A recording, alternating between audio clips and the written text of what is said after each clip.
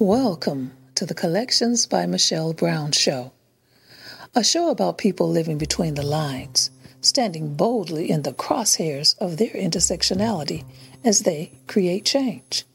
This episode is brought to you in partnership with the Center for Peace Counseling and Holistic Healing Services.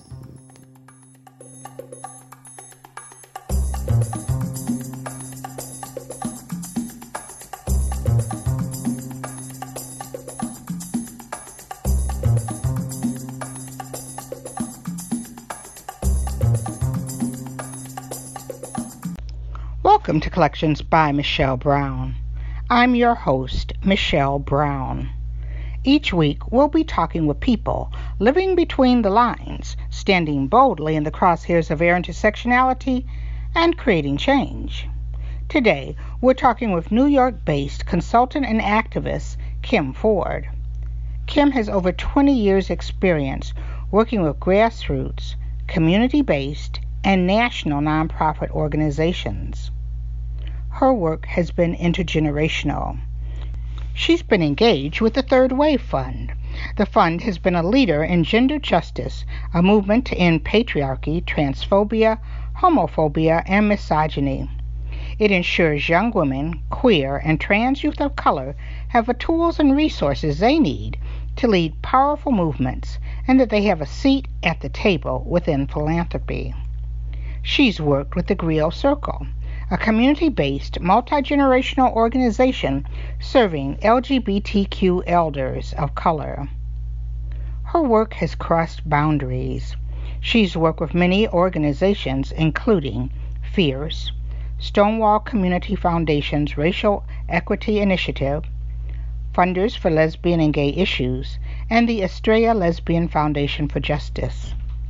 She has worked with pioneering organizations and events such as African Ancestral Lesbians United for Societal Change, Zuna Institute, a national advocacy organization for Black lesbians, New York City's first Black Pride, Arms Akimbo, New York City's first ever lesbian, bisexual, two-spirit, and transgender women of color organizing institute, New York City's People of Color Pride weekends, and she served on the board of the Audre Lorde Project and as its interim executive director.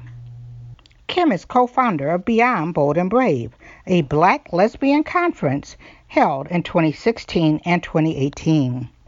She's also founder of Kitchen Table Giving Circle, a Black, African descent, lesbian, bisexual, transgender, and queer women's philanthropic initiative.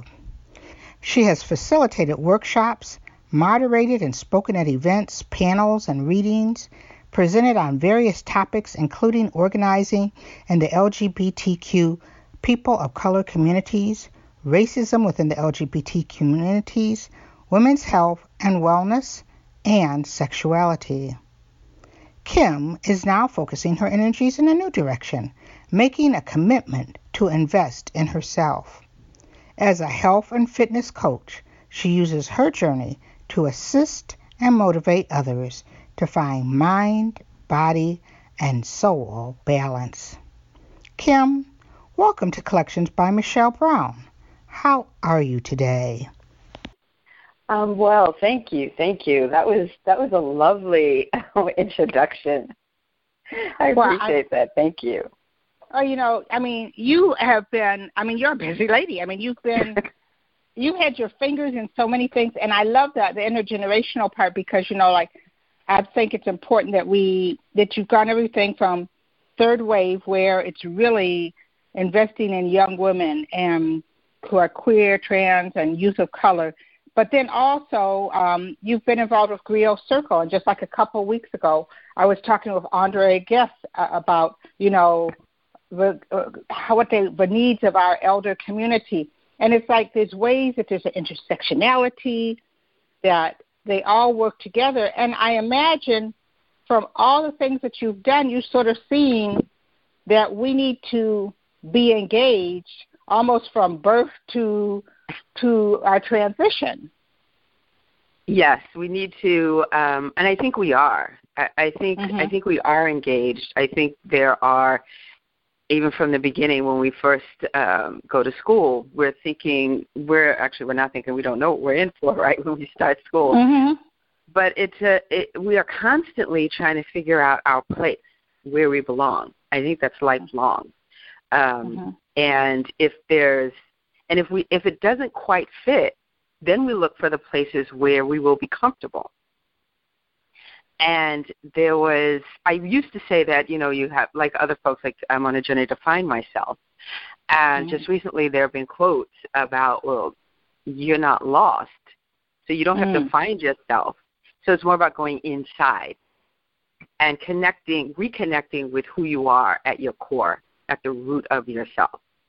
Reconnecting, doing that mind, body, and soul balance, as it were, to align yourself with who you are at your core, how you connect with yourself spiritually and connect with the world spiritually, and how you can do that now. The children do it with their bodies all the time when they're playing, when they show affection. There are things that they do. We, as adults, we've learned to not do that. And go ahead. And you know what? And I think that the other part of it is that you've been really engaged in philanthropy. And, like in philanthropy, people often think of it like somebody writing a big check. But philanthropy also is part of us giving of ourselves, which is what you were saying. So, it's not always at dollars and cents. It's at us giving of ourselves. And, I love that you were part of, that those lessons often need to start around the kitchen table. I had a conversation just like last night with some people. We were talking about how back in the day, how if someone came over, you served them food, you saved it. And I said, I remember my grandmother saying that there was always room at her table, and sometimes it meant that you just sliced it real thin so everybody got a piece of something. And my aunt saying that, sometimes you could almost like look through your piece of meat because my grandmother had sliced it. So, but that thought of philanthropy and that knowing about being in touch with your mind, body, and soul, often it begins at the kitchen table. This is true. And the Giving Circle was named after, with the blessings of Barbara Smith, after Kitchen Table Press, because it is that. And my introduction to philanthropy started with an organization, Women in Need, an organization that helps homeless women and their children.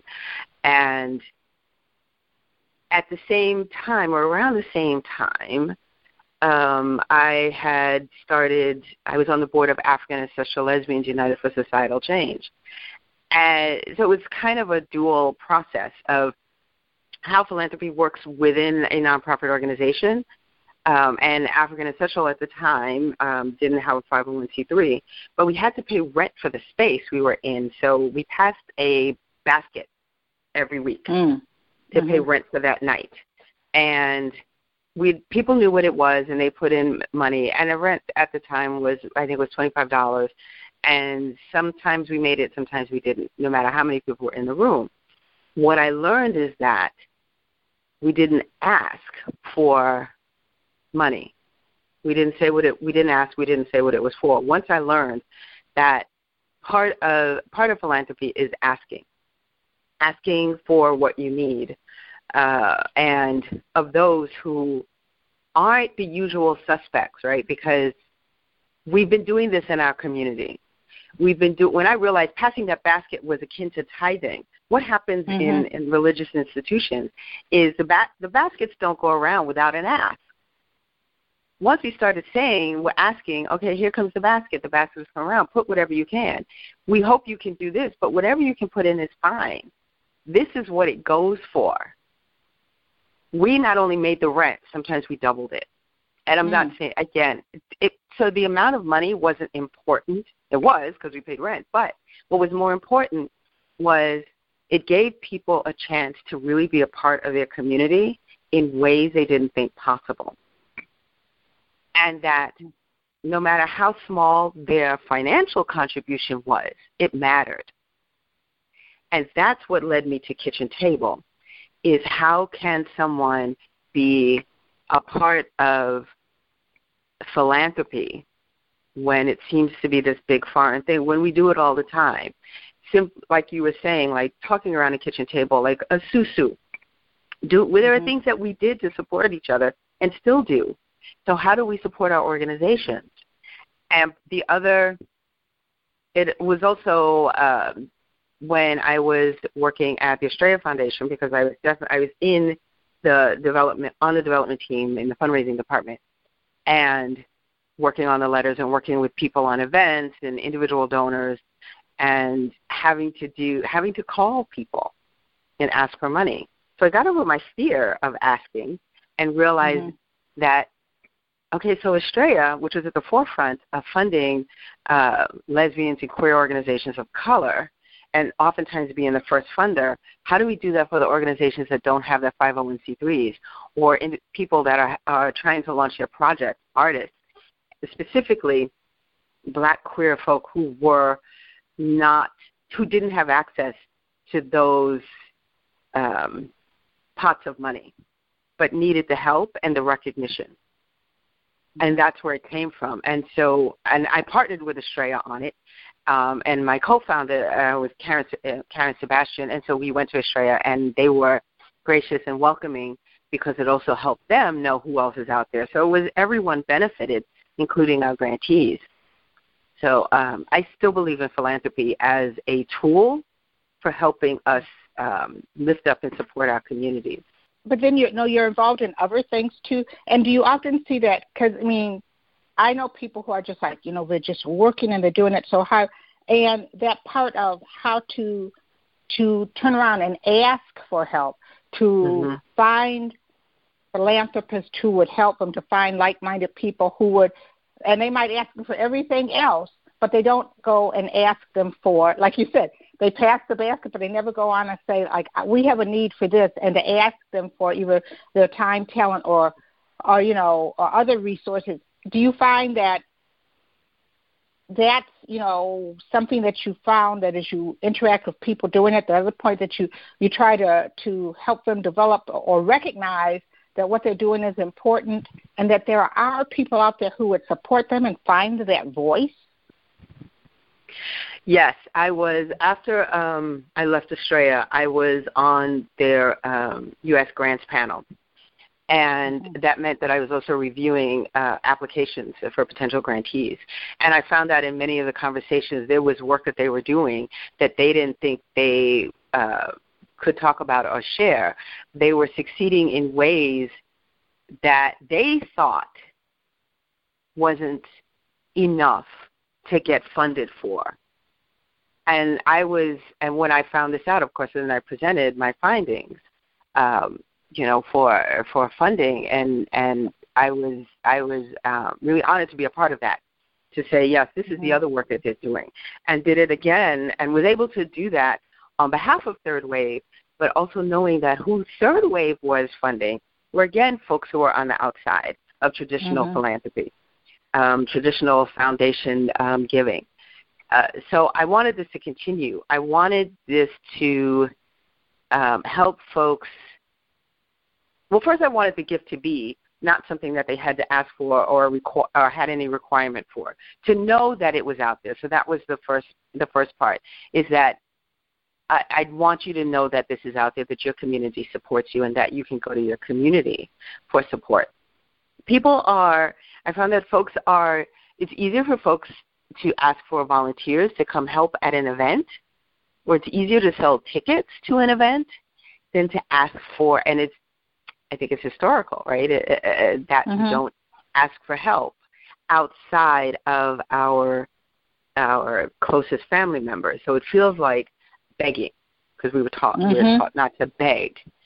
And if we look at it as begging, then yes, we will always see it that way.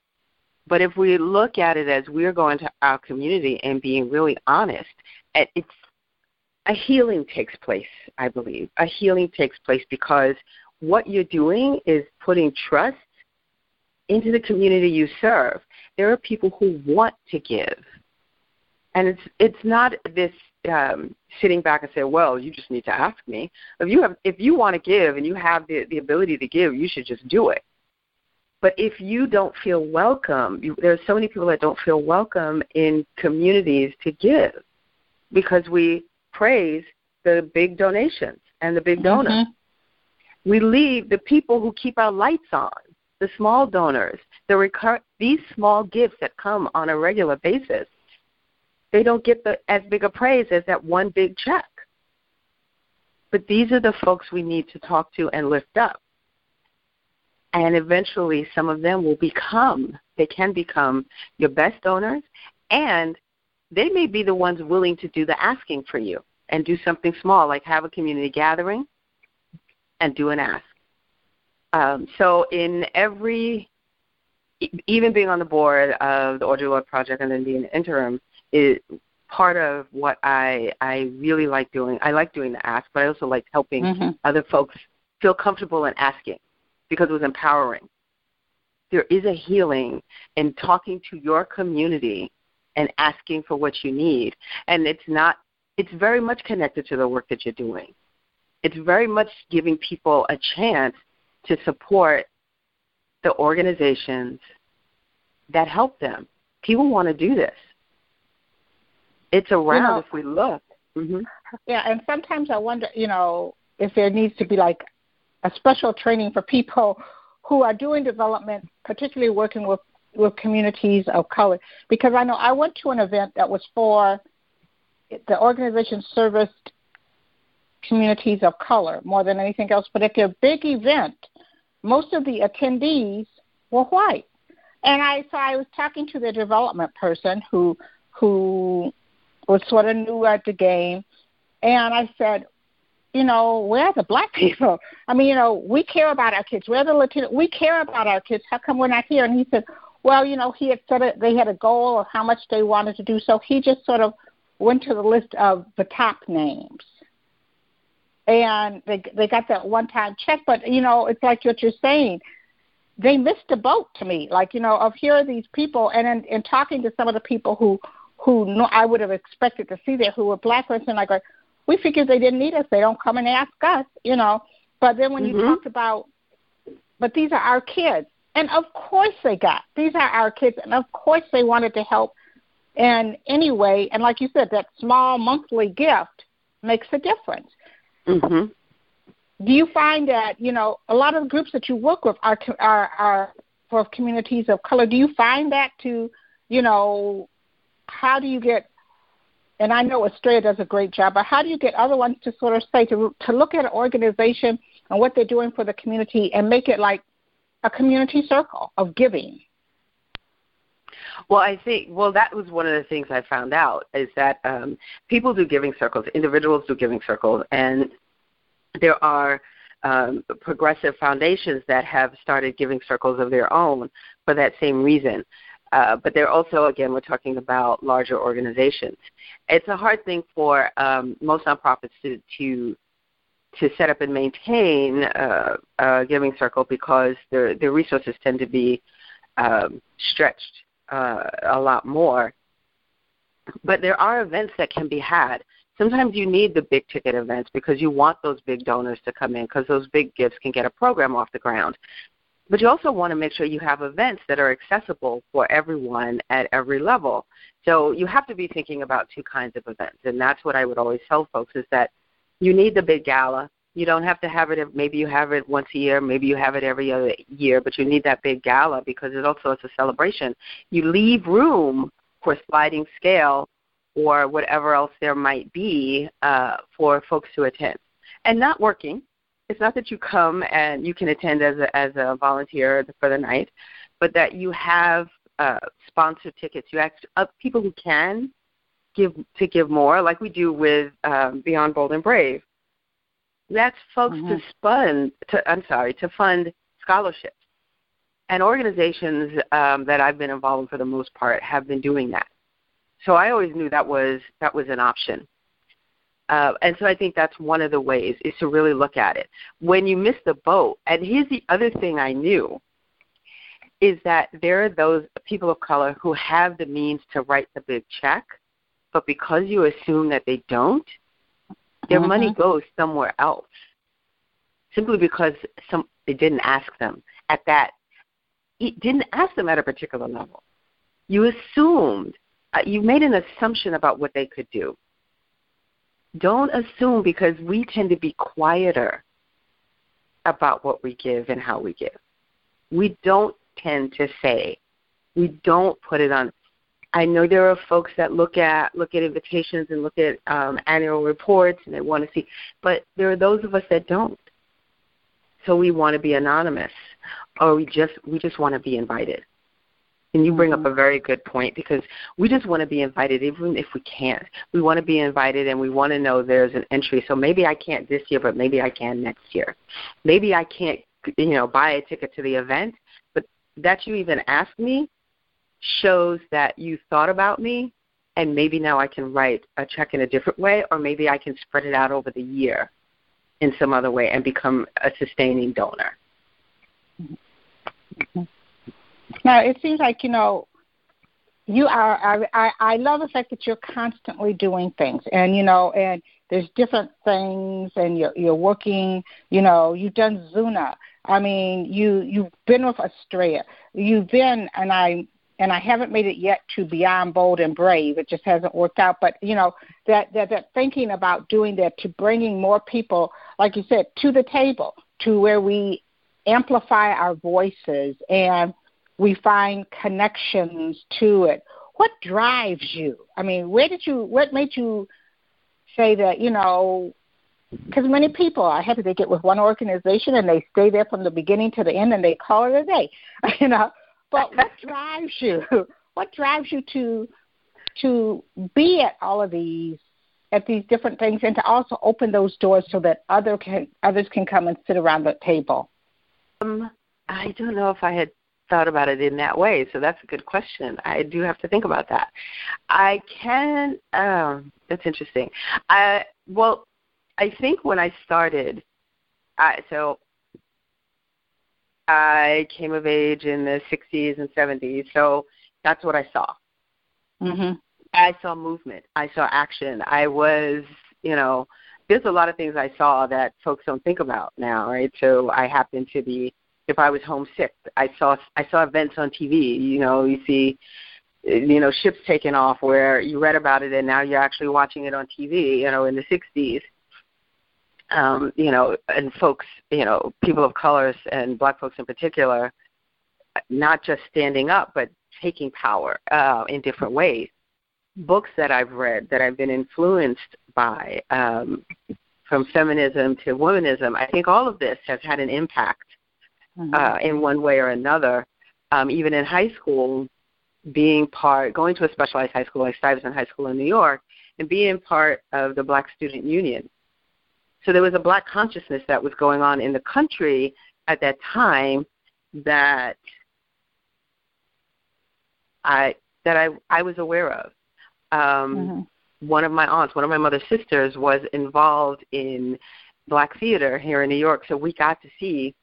There were plays that we got to see. Like I remember, it's vivid, even if I don't remember everything, seeing For Colored Girls in workshops. Mm-hmm. I mean, seeing things like this here in New York. So I think it was just felt like that's what you're supposed to do, right? In some kind of way you help people. Even in junior high school, my friends and I, where we lived, there was a little space on the side of the building, the complex, that we cleaned up. Oh, actually, no, we did parties. We did parties at a time in the Bronx where there were people were talking about the gangs, not like they are now, but they had territories. So we had basements in the complex, and we got permission to clean out a basement, which we did, and paint it. And I brought down my turntable and speakers. We did a party. We did basement parties. We did basement parties. We charged at the door. We had said, leave your colors outside, which people did. We were all girls. There were no boys. So we raised money to fix up this little yard for the little kids in the neighborhood. We didn't think about, it wasn't a forethought that we're going to start an organization. It's what we wanted to do because we were a product of our times. We didn't have a community center. Like we weren't a big complex to have stuff for kids. So, and in the summer we arranged to take the kids on picnics to the movies. So any money we had, we pooled the money and we got money together to do things for the kids in the complex that we lived in. We didn't think about it. I reconnected, so that was all through. I didn't think about it in high school and joining it. So it wasn't until African Ancestral and I was an adult that I reconnected that. So it just happened to be a part of something that was moving people forward. It's always, I think it's always been. If it comes from, I don't know, I just feel like it's always been, like connecting with grandparents coming from Jamaica and South Carolina at a time where there was a lot of migration moving north and moving to this country. I think it's just always been part of who I am. It ebbs and flows, but it's always been there. And I feel like I can't resist a good effort. Yeah, it's sort of like that line in The Godfather. Every time you think you get out, they pull you back in.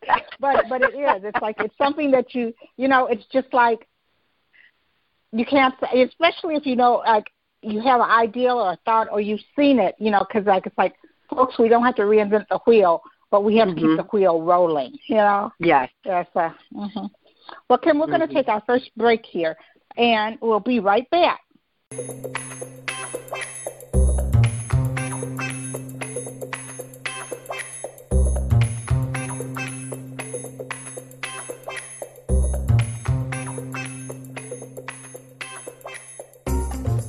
This episode of Collections by Michelle Brown is brought to you in partnership with the Center for Peace Counseling and Holistic Healing Services, bringing balance to your mind, body, and spirit. For more information or to schedule an appointment, visit the center at www.thecenterforpeacellc.com.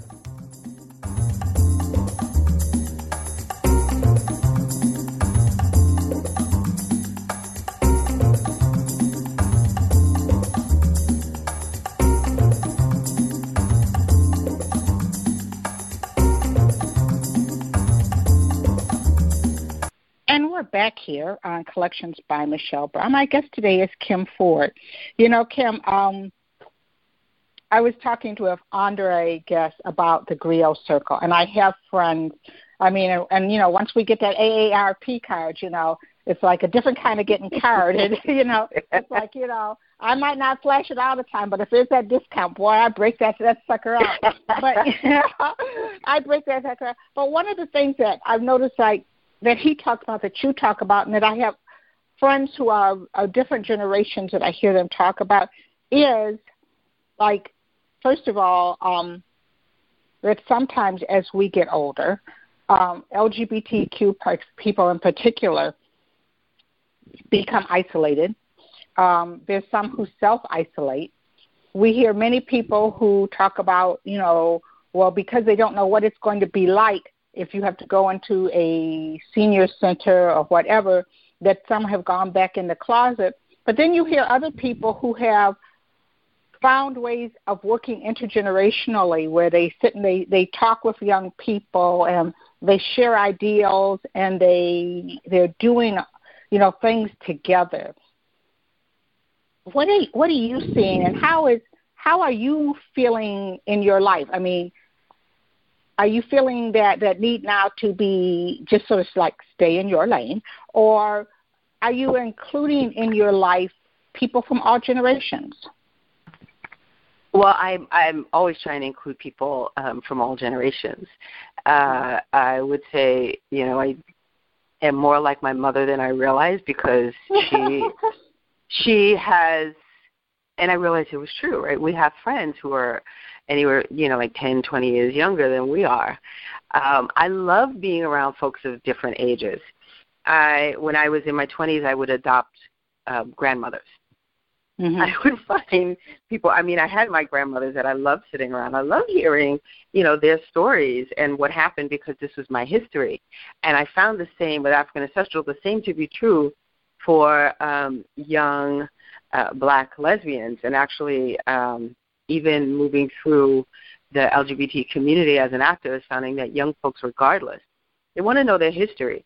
They not necessarily their family of birth history, but the history of people of color within the community, not necessarily movement related, just everyday life related. Like, how did you make it through? How did this happen? Who's telling our stories?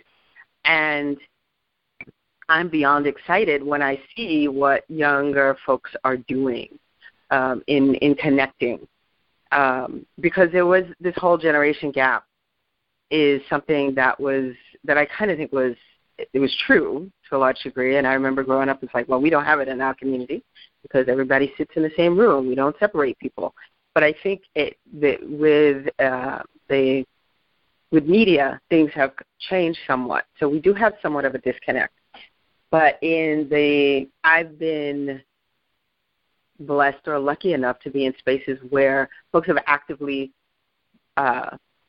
worked against that, if that makes sense.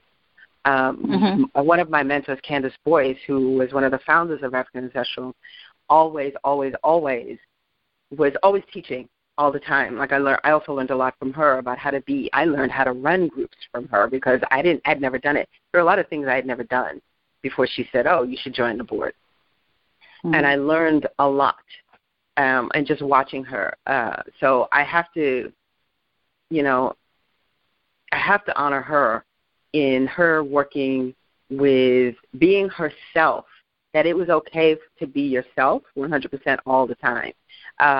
Being part of those groups, I learned that coming out is a lifelong thing. You don't do it once and it stops. You're always doing it. I also learned how to be brave about it, how to say it. Marching with African Ancestral, which is scary, right? Especially the first time we marched in the African American Day Parade in Harlem, there were folks who didn't want to march with us because they were afraid. But that's how I learned bravery. Is you do it anyway, because we don't erase ourselves. The larger society wants to erase us and say we're not here. But if we show up, we continue to show up. It becomes harder to deny our existence. We're taught, in one way talking about a Harlem that accepted us, and another way a Harlem that didn't.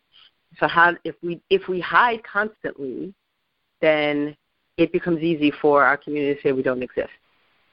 If we show up, then we give lie to that. And one of my most amazing memories that still fills me with joy was marching down Fifth Avenue. The first part of Fifth Avenue is very white. The streets are wide. It's very white. It was fine. But when we got down to the Village and I saw all the black and brown folks on the side cheering because we were there, and I realized that our marching, our visibility was there for folks who weren't there yet and may never be. So you don't march. You march for yourself, but more you march for your community. So the visibility that I take with me, when I stand up and I talk about my life, and I don't make it I don't stand up and with a fist raised and say I'm a lesbian, because I'm not here to recruit anybody, but you are going to know who I am. So if I talk about who I am and I talk about my wife, if you need to blink or walk away, that's on you. That's not on me. And that's go ahead. I was going to say that's a hard thing for people to do. Yeah, I mean, I know it really is, because, and it is something about that standing there. You do it for yourself, but you also do it for the community. You do it for that person who is looking for that strength to do it. And not only for the people who are doing it, but you do it for those, people often talk about our straight allies. But, when you stand up and you and your wife stand up and you're there and you're living in it and living your truth, it helps that neighbor, that person who might not be from our community, who then when they hear something, a misconception, hate speech, whatever, to say, hold up, wait a minute, let me tell you.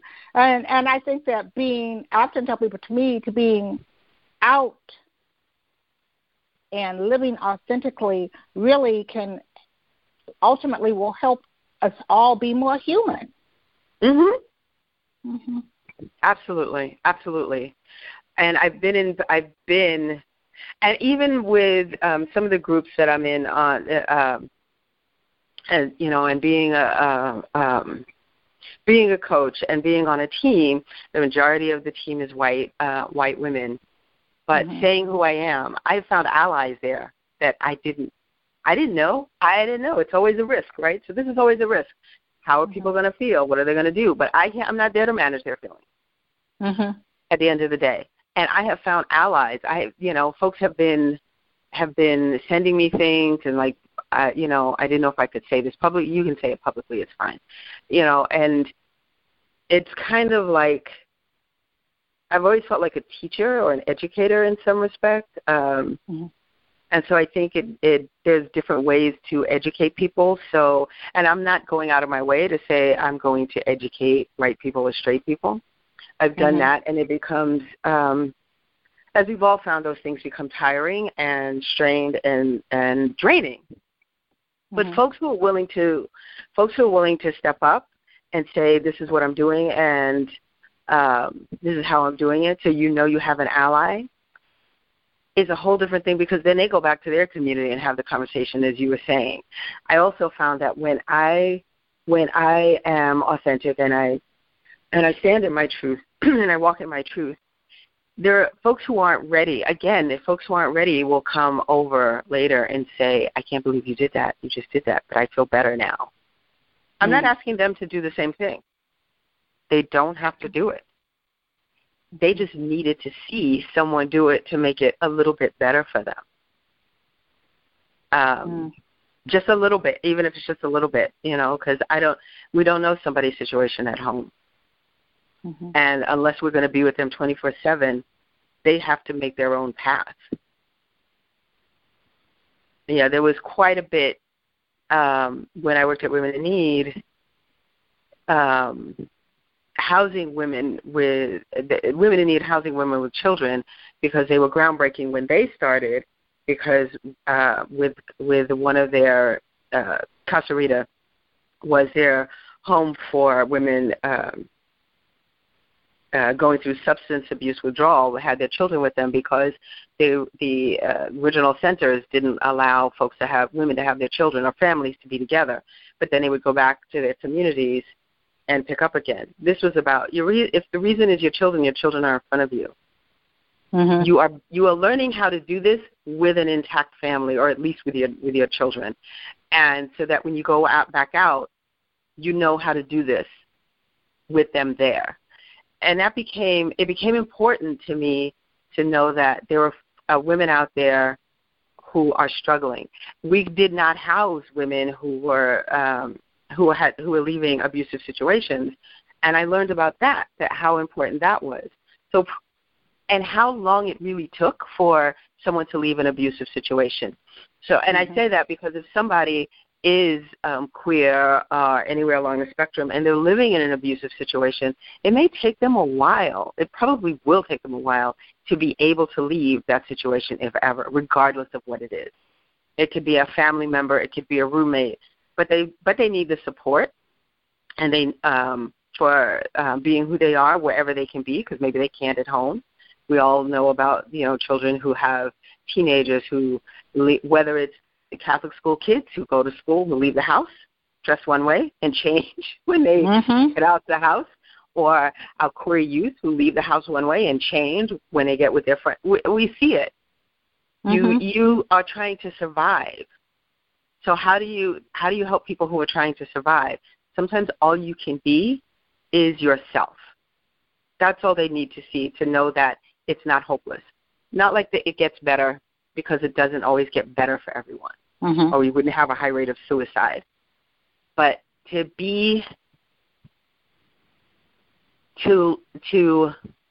know that you've reached a certain point, and that's the whole thing about aging, as you were saying before, to reach a certain point, and then now you find yourself alone. Who are your friends? How do you reconnect? So I'm also grateful for the GRIOT Circle for providing that, but it's still true that a lot of folks are alone. They've been out in particular ways. They've been out and proud and loud, and now they're by themselves, and they may be looking at a senior facility and have to go back in the closet, and it's very hard when you've been yourself, and to have to deal with the homophobia and the transphobia and the misogyny when you're starting to feel helpless. So,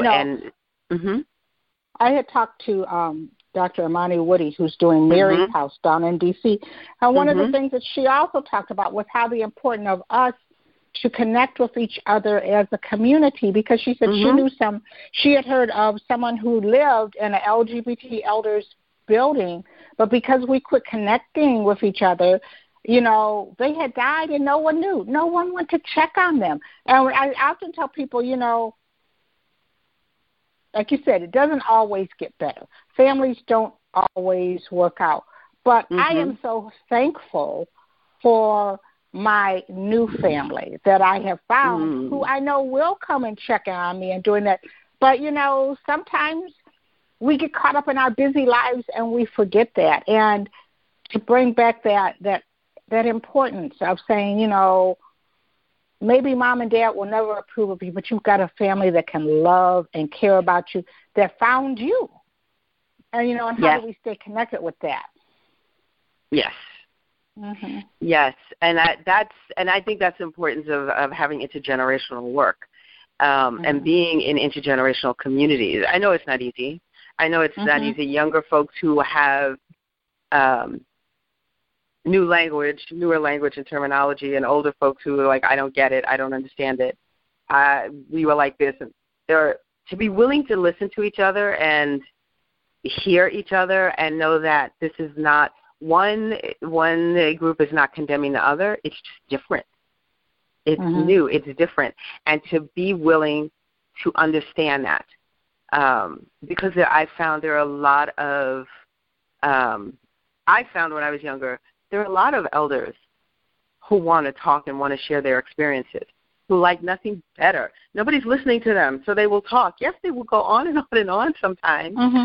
I'm guilty of it. But a lot of times it's because people have been in isolation. I think it's important to keep building this, to keep figuring out the ways that at least through community events. If there's a community event, and let's say because Ojo Lord Project and GRIOT Circle have done things together, it's not always been easy because people move differently, and both organizations, they're not the same type of organization. Even though they serve a similar community. But it's having the patience to work together, because one of the things I believe is having the social aspect is what starts that community building. So having that, inviting people to events, seeing each other at events, and they start creating relationships, even small ones, and they start looking out for folks. Both organizations have built into their work some type of networking program to check on each other. What would that mean if they could do that across each other, right? To bring younger folks to check on older folks and vice versa. That younger folks who feel abandoned by their family to have new queer grandparents and aunties and uncles, and the older folks to have new nieces and nephews and grandchildren, and then just learn the patience of listening to each other, of appreciating each other, and this is you learn firsthand what it was like, and it gives you a new appreciation of what you have. And it also helps, older folks know that progress really has been made. Sometimes when you're sitting in the same place, you think nothing has changed, but it has. And so, whatever I can do to help that along, I think that, so now it's, beyond bold and brave, to make it as intergenerational as possible for folks to have those conversations and dialogues and learn from each other, especially the folks who aren't activists. Who every day, folks walking around, that there are scholarships for elders, there are scholarships for young people, that college students and get to sit alongside folks who never went to college and know that, nope, you're not so different. To understand, even within our communities, what does privilege mean? What does access mean? We talk about, folks have talked about disability justice. What does that mean to an elder community? And what does that mean to a younger community? I think there are so many issues impacting us. And, to find out housing in New York is impacting everybody on the ends of the spectrum. Oh, yeah. In the same way. In the same way. Mm-hmm. It's absolutely true. And people in the middle, I'm not going to say it's not, but especially those whose income is less secure. I had talked to an elder who said, and that was it. And that the reality is, you never anticipate yourself getting to a certain age. But she said, like, at one point in time, everything was good, but, it wasn't in her mind that she was going to live to be this old. Mm-hmm. And things go up, and I've talked to actually primarily lesbians. We're going to have Creating Change here, and they had a meeting, and I had talked for Queering Racial Justice, and I was walking around talking to people, and I had heard from particularly lesbians. Several of them said, that long-term financial insecurity, because when we couldn't get married, or when maybe we didn't get the best job, so we didn't have and it's like, that's a common thread, whether they were like from young people who are wondering were they going to be able to get a job and seeing gentrification making where it comes, to elders who maybe were holding on to that house or condo but wondering, taxes are going up and would their pensions be able to cover it? So, like you said, there are things like you wouldn't think that it was something that they could all talk about, but it's a social economic justice. It's an intergenerational issue that, we need to have some place where we can come and talk about it. And we're, one of our goals with Beyond Bold and Brave is to be one of those spaces. As we move forward with the conferences, and then actually creating an entity that can hold other types of meetings or symposiums to go deeper, because in a conference you can't go but so deep. But to be able to have other places to have where there can be deeper conversations and panel presentations where folks can find out more information. This is that's broader. So even when we use the term lesbian, we're using that term with an asterisk because we're talking about any queer-identified, woman-identified person, the Black, Brown, Indigenous, across that we've created, to be able to have these conversations, to start talking with each other and provide the spaces for the conversations so folks can start talking. And it's not that people don't talk as individuals, but we don't. But being in New York for and doing this work for so long, African Ancestral was one place that I knew the conversations happened. I don't know where intergenerational conversations are happening purposefully in that way. They may be, it may be a one-off, to get together for Black Pride and have it. But again, where are these things ongoing? Where are the spaces? And then just not have the conversation. But what are the next steps? Figuring out what are the next steps. What can come out of this? Are organizations willing to work together if they can? Because we know our organizations, their capacity can be maxed out. Is there something, not to create more institutions, because I don't believe in that either, but to figure out ways that folks can come together for real, and not to look at, we're trying to build a 501c3 so we can get funding to do this, because then you can end up going down a particular path that takes you away from where you started. Not all the time, but sometimes. But how do we, and I think it's a good question. I also think that it's a community answer. It's not I don't have an answer. It's a community answer, and being willing to be in it while the questions get figured out and new questions are developed. I think I know we have younger folks who are doing all kinds of work in looking at how we work together. Folks I'm following on Facebook and especially Instagram, who are doing, Adrienne Marie Brown is her book, she's written Emergent Strategies. I mean, these are things, when I think about what she's pulling on, she's not pulling on new information, right? She's pulling in on stuff that has been written before, pulling on Octavia Butler, one of my favorite authors, pulling on our collective imagination as people of color with things that have helped us survive all this time, and how do we bring them forward and use them in this current climate. So I think this is where I hope some of the intergenerational work can start happening, because it has to pull on memory work. It has to pull on what worked. It has to, because we didn't get here. We didn't survive by accident. We didn't. Now, you've done all this work. You went from being a board member to being an interim director. But in the process, you started focusing on investing in yourself and taking care of yourself. And I'm going to tell you, like, we talked, about aging and stuff, but I know that, and it all makes you think, because I had a knee injury, and it took me longer to recover from than I thought. And there was a period of time where you really start to wonder about yourself. You worry about your self-worth. When you walk into a space, are people seeing you as, this crippled person? Will I be able to do it? Will I be able to take care of myself? Will I be able to do things? And and you started working out and doing things and getting more into talking about, your body and taking care of it.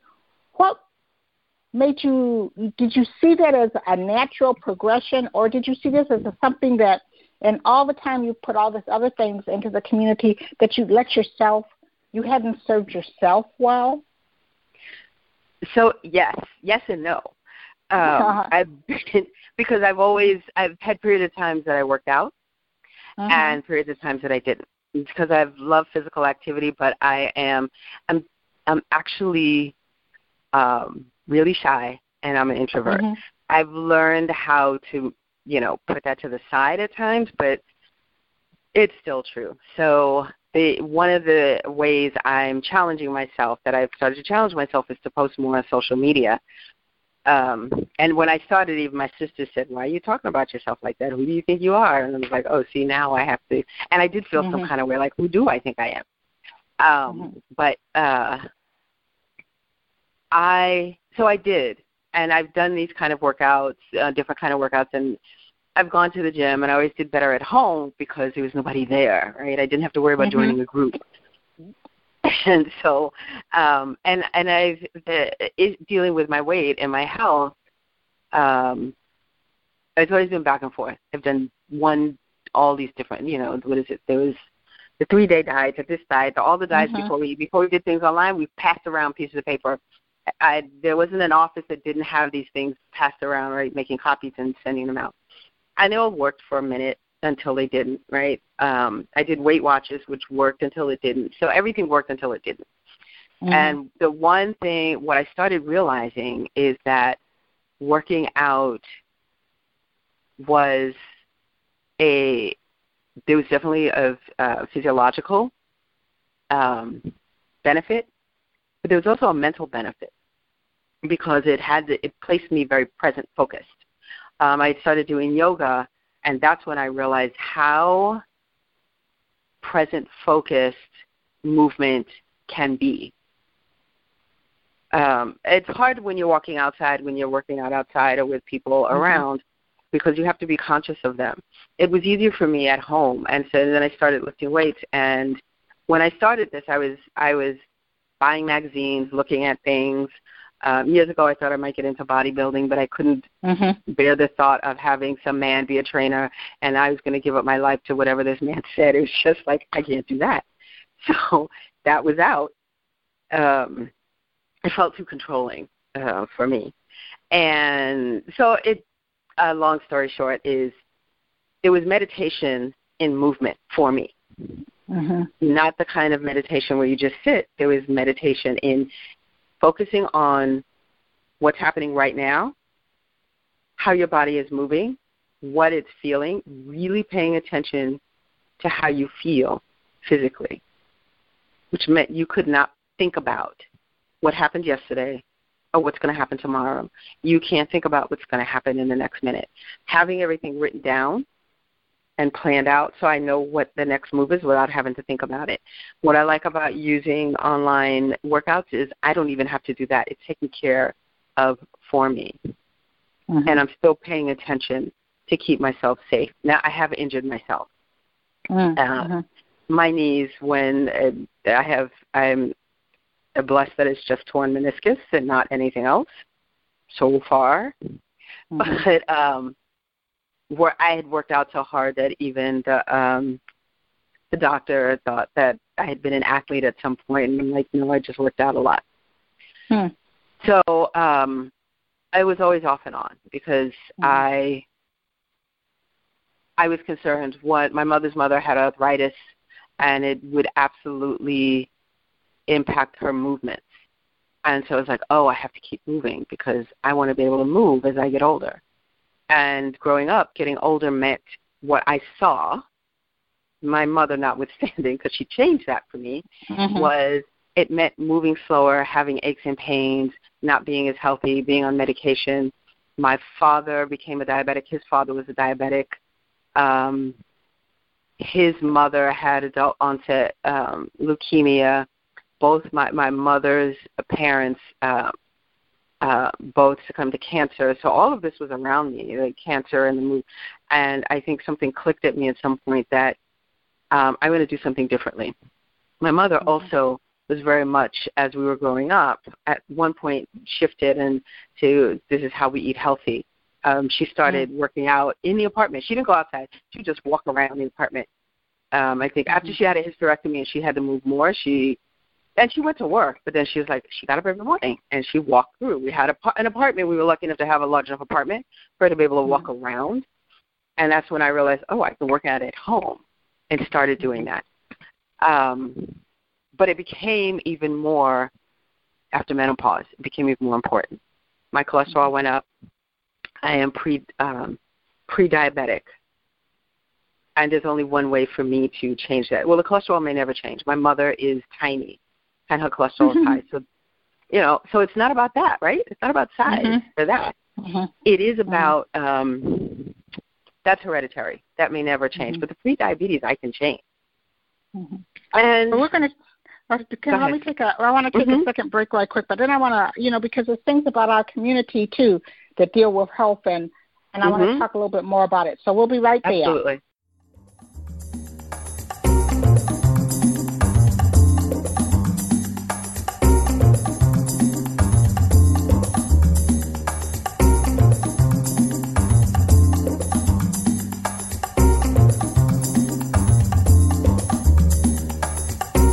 Collections by Michelle Brown airs every Thursday at 7 p.m.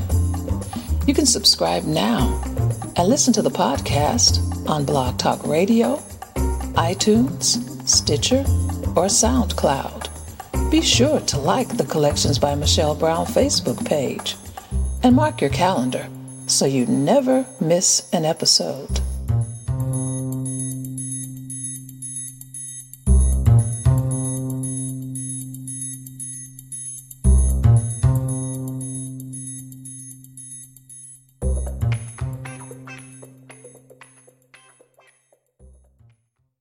And we're back here talking with Kim Ford. Kim, I know what you mean because, I sit back and sometimes I'm amazed, like, in 2014, like I ran a marathon and now I'm like, but sometimes, particularly as you work with like GRIOT Circle and you're seeing elders, and I know you said that you're not outside doing it and you come inside. How do we, as a community, think about health? I mean, that's one of the beauties of having, this online and this Facebook, that I can see people who I identify with and go like, hey, Kim's working out at home. She's trying this, and I try some of the things that you talk about. But is that another thing that like through our community? Because often, healthcare, we've got so many things going on that sometimes our health and our diet, like we put on the back burner because sometimes we're just trying to stay alive from day to day to have a job. Have you worked this into your activism? Well, one of the things, once I realized that movement was a stress reducer, and I want to talk about mental health at the same time because I have depression. I've had depression since when I realized how long that I may have always had it. I didn't know how to handle it. And movement actually helped. I mean, so there are things that I like really strenuous because exercise because it helps the endorphins and it keeps me in a good mood. When I realized the connection that it actually helped my depression, it meant it was that much more important, right? We have 2 great days. I'm going to have to really work out so I don't go into a depression because I am impacted in this way, and this is real. And the physical movement, the activity, whatever it is, I found that it doesn't matter what it is. It doesn't have to be. It can be as simple as walking around your apartment or your space or walking in place. It doesn't have to be strenuous. You put on something that makes you happy, some music that makes you happy, or a TV show that you don't have to pay attention to, ratchet TV, I don't care what it is. And you march in place because you need something that's going to entertain you and make and help the time go by so you're not thinking about how many minutes are left. That's real. And I started with moving furniture back and walking back and forth in my living room with my sneakers on. Because that was important to set it up that way, right? Workout clothes, sneakers, whatever that is for you, and walk back and forth.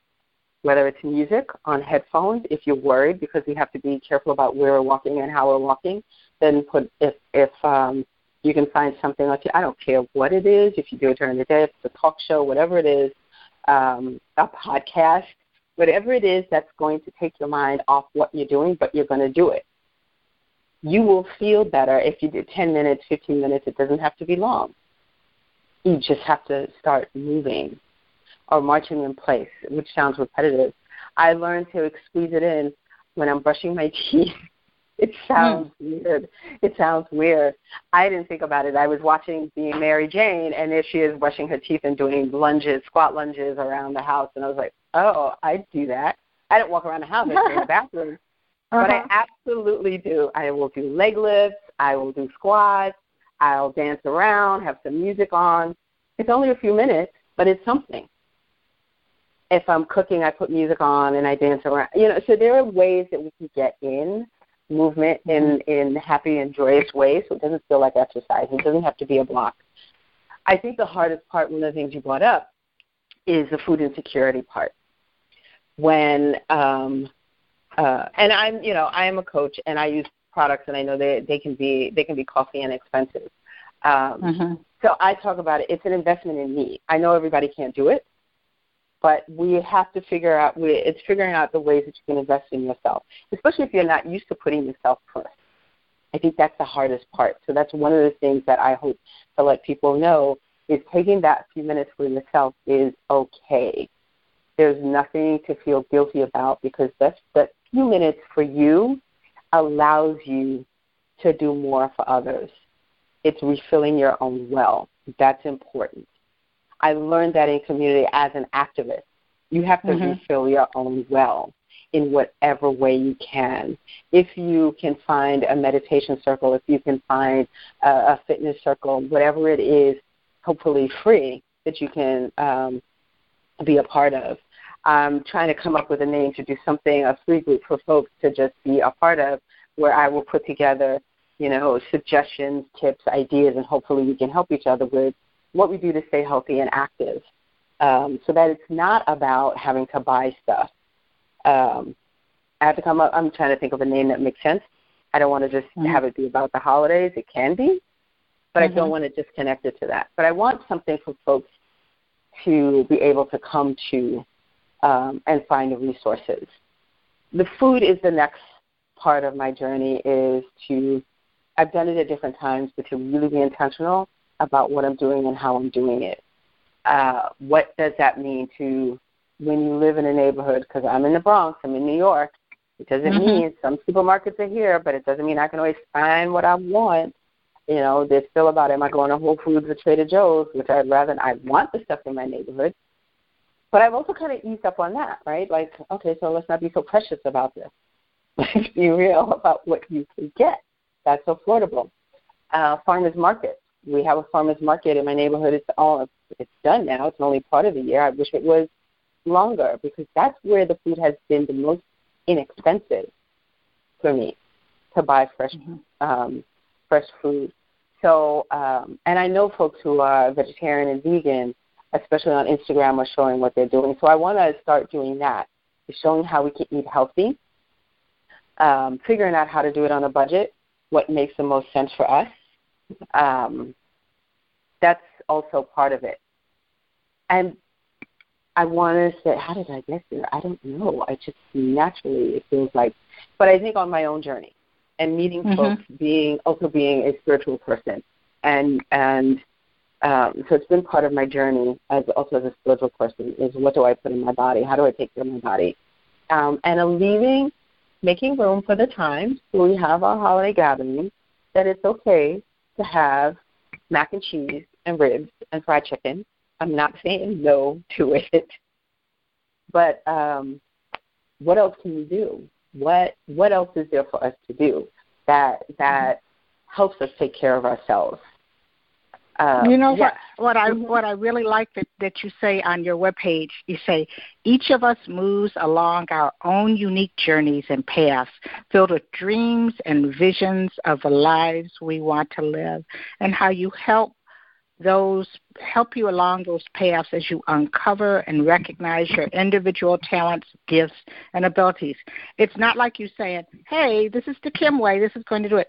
Your recognition and acknowledgement that, each of us is unique, and how you help us. I thought when I read that, I said, that is, I'm not looking for someone to tell me, okay, you go do this, that, and the other. I know that some of it is in here with me. Maybe I need someone to help me focus back on what I know that's deep down in me. And it sounds like that's part of what you're doing. It is part of what I'm doing, and I was doing that kind of coaching because I didn't want to call it. It's not so much life coaching in that very typical, because I working with life coaches, they want to tell you what to do, right? And I just want you to know, you to figure out deep down, because there is something deep down, and part of my healing and still ongoing healing is reaching that little girl all the way down, deep down, that is holding on to the trauma, right? How to release that trauma. But not in a way, not as a counselor or a therapist would. So this is post counseling and therapy, and because that's not what I do. But that you're ready to take that next step, to invite that little girl into the world, to rekindle that childhood curiosity and willing to explore and to learn and grow, and that joy that lives there, that lives within us.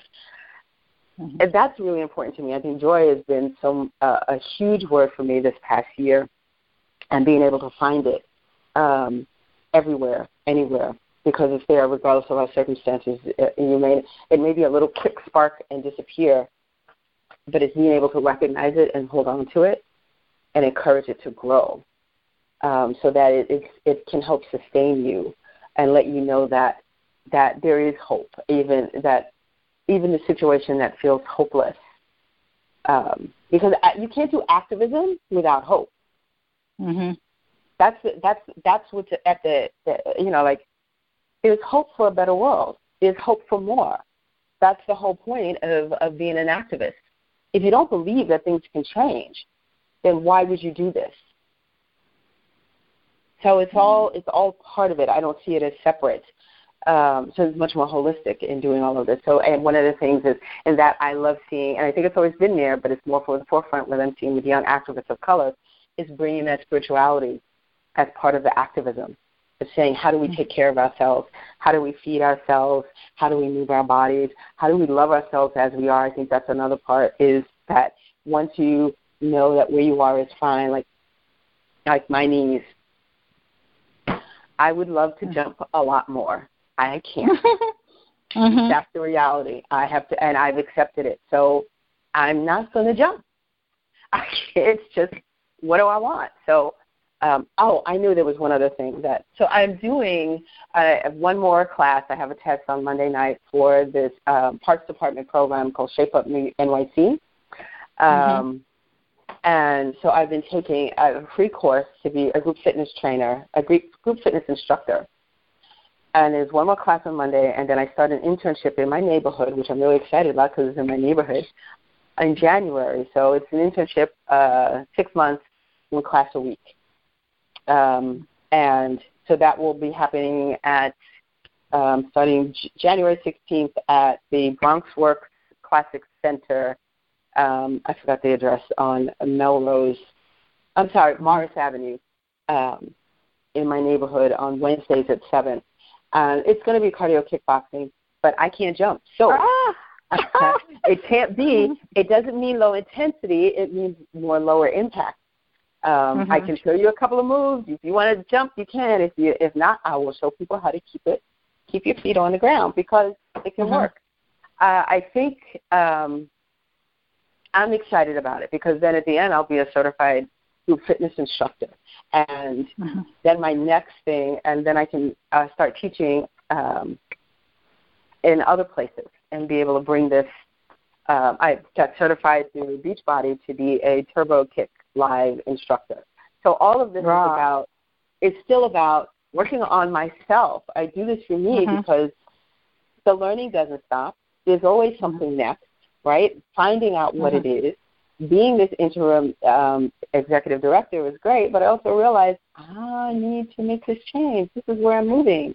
It took this last toe dip, I guess, or being pulled back in to say, no, this is really where I need to be. This is my next calling. You know, this is my new purpose. It's still helping my community, but it's doing it differently. And I hope one day to be able to to learn more and be able to teach more and help folks who feel like they can't move to start moving. Yeah, that's it. Yeah, because it really is. It's sort of like you have to, to keep moving. I often tell people that my grandmother, even, up into her 80s and 90s, like they would be like, they come home and she would have walked down the block and I remember my aunt saying, like, why don't you just sit here? And she was like, no, I'm keeping it moving. And so that's like so important, that you do. So I have to ask, okay, you've got a wife. What did she think when you said, and now I'm going to get certified and I'm doing Beachbody and I'm going to do that?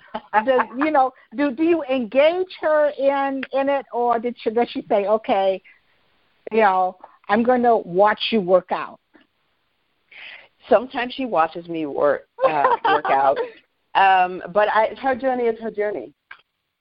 Don't think that wasn't a struggle for me in the beginning to try and, like, you need to do this with me, and da-da-da. I did, and then I was in therapy, thank goodness, because I had to, like, back off. You can't make people do, even the people you love the most, the people closest to you, their journeys are their journeys.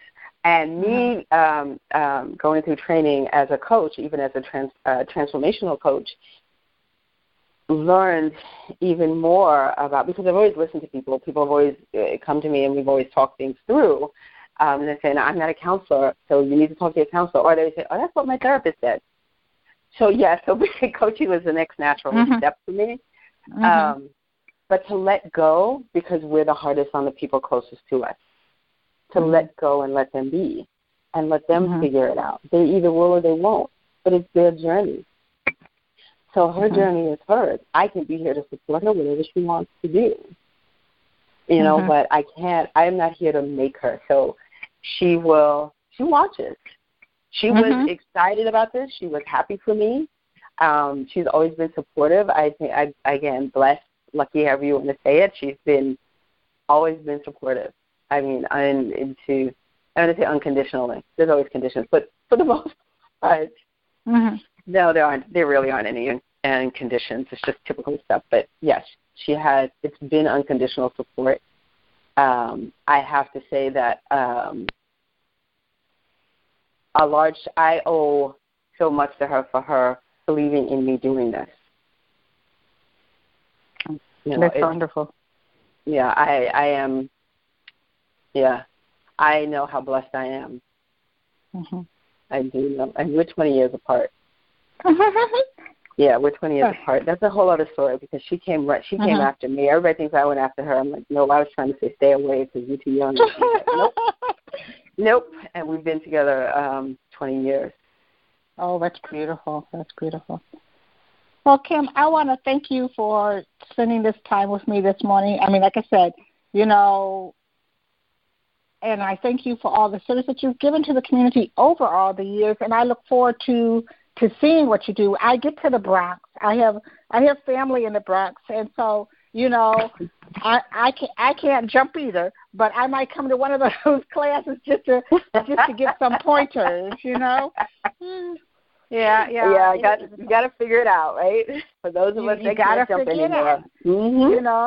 Because that's what I said, because someone said, oh, would you ever run? No, I would never run another marathon. I can't do that, but I can walk, I can get up there and walk. But, Kim, I want to thank you again, and I'm going to make it a point to contact you next time I'm in the Bronx, and maybe we can have a cup of tea. How's that? Yes, perfect. Thank you again for this. I enjoyed this. I really did. Thank you. Okay. Well, look, you have a great rest of your day, and love those kitties. I'm a kitty mom, too, so love those kitties. All right? Well, thank you. Thank you. Okay. Bye-bye. Bye-bye. I want to thank today's guest, New York-based consultant and activist Kim Ford. You can listen to this or past episodes of the show on SoundCloud, iTunes, Stitcher, or Blog Talk Radio. Be sure and follow Collections by Michelle Brown Blog Radio on Facebook, Twitter, and Instagram. And let us know if you have a suggestion for a guest or a topic for a future show. Join us next week when I'll introduce you to another amazing individual living between the lines, standing boldly in the crosshairs of their intersectionality, and creating change, right here on Collections by Michelle Brown. Thank you for listening.